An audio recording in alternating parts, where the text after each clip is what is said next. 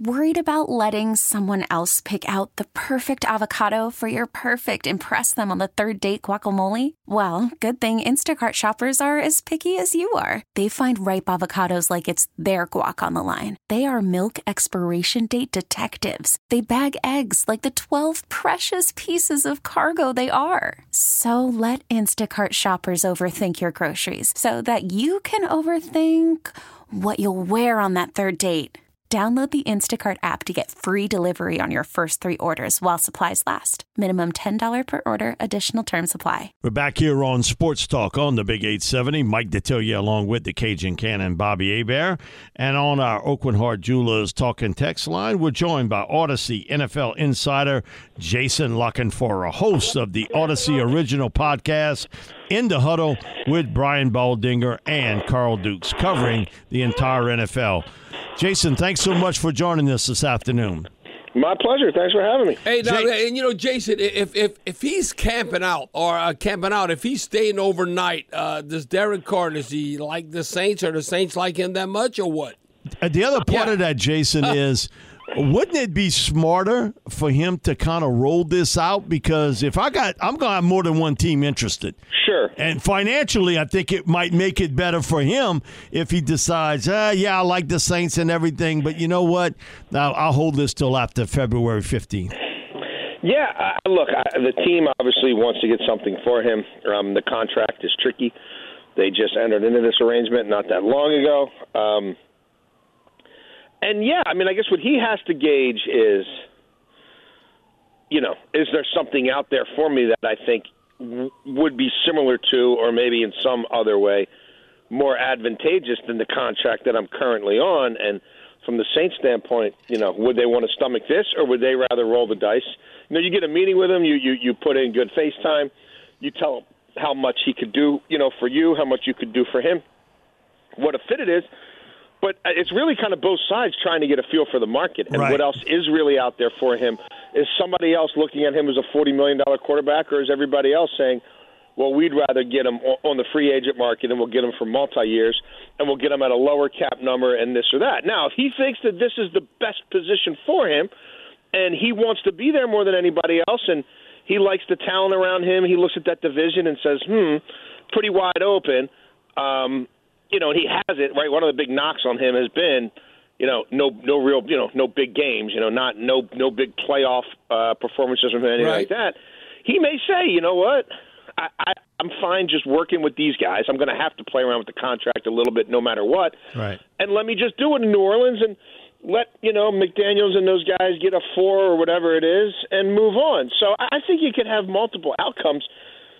But really, it's up to both sides to be doing sort of their reconnaissance work to have a feel for how do other front offices view Derek Carr, because that's what it's going to come down to. Gotcha. Yeah, Jason, that's what I look at where the Saints are at, and then you look at Derek Carr, and then you look at Andy Dalton. Okay, Andy Dalton, I think where he's at in his career, and he's only 3 years older than Derek Carr. He'd be willing to probably be that bridge guy. With Derek Carr said, no, I still think I'm the man. Now, do you think the question I have for you? So you brought up $40 million. I'm like, what? I'm like, okay, I can see his agent saying, kind of like with Daniel Jones with the Giants, 30+ million, 32 million, whatever. But let's just say like Andy Dalton, considering what the Saints just paid him, and let's say he comes half of that. So let's say 15 million versus 30 million.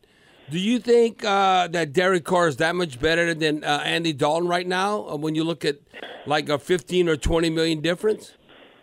Well, I'm not huge on either one, but I wouldn't be giving Andy Dalton 15 either. Not at this stage of his career. Okay. No.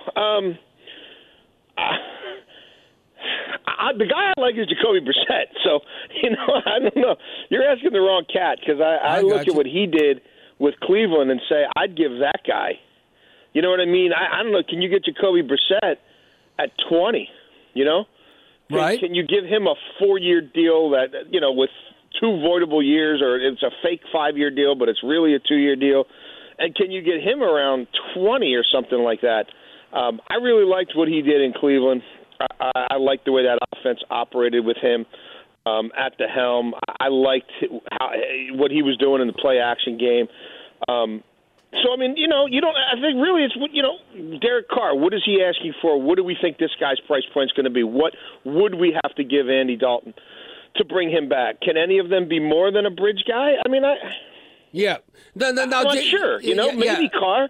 Right. I mean, maybe, but you're also going to want to lower that cap number. You're going to want to control him for more than 1 year. And if he is decent, but you still like somebody more, one draft from now or even in the mid-rounds of this draft, although it's pretty bereft of quarterback talent in the mid-rounds of this draft, then you might be able to have your cake and eat it too. Now, Jason, what is your take on this? Because everyone wants to get the next Pat Mahomes or like Joe Burrow. You can name a handful of quarterbacks, but they're not out there. Okay, you can say, in the future, Caleb Williams. Well, yeah.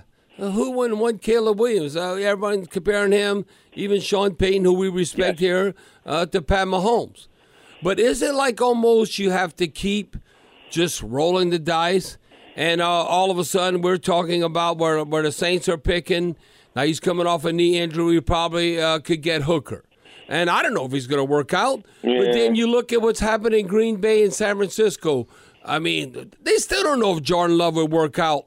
Or if you look at the 49ers. Trey Lance, what? I don't know. Yeah. He might or might not. So the point I'm asking, is it like, I don't know, just keep drafting and see who's going to stick? And Jason, I told Mike this. I looked at this, and you probably did your homework on this too. I'm telling you, the last dozen years, if you were a first-round quarterback, early second round, about a third of them work out. It's like 30%. Yeah. You might look at Zach Wilson and the Jets. What? Right. He's a train wreck. So it's like, do you have to just keep drafting him or what? Well, I mean, look, if you're talking about Caleb Williams, you're going to have the first overall pick next year. Right, I mean, that's what it's going to take to get him, and I do think he's going to be pretty special. This year's class, I think you'll see certainly three go in the top 8 or 9. It might be 3 in the top 5 or 6, and how many of them will pan out? I mean, probably one of them. You're one. Right. Bryce Young. Yeah, you say Bryce one will be a total bust, and one will play in the league for a while, but never come close to meeting the expectations of where he was drafted. Getting the right one ain't easy, or more teams would do it. And the mid-rounds, again, in this draft, because think about this now with NIL, right, and the COVID years, you get to stay longer, and they're paying you to stay, and you can hop around freely with the portal. Right. These guys a lot of them would prefer to do that. So there's one agent told me there were 19 kids who could have entered the draft at the quarterback position alone who decided to stay in school. So next year is loaded. 4, yes. I don't know how many of them are any good, but I mean, how many quarterbacks played this year in their rookie year? Yeah. A lot. You know what I mean? And they weren't all high picks. Sometimes you just need that labor to get you through the season.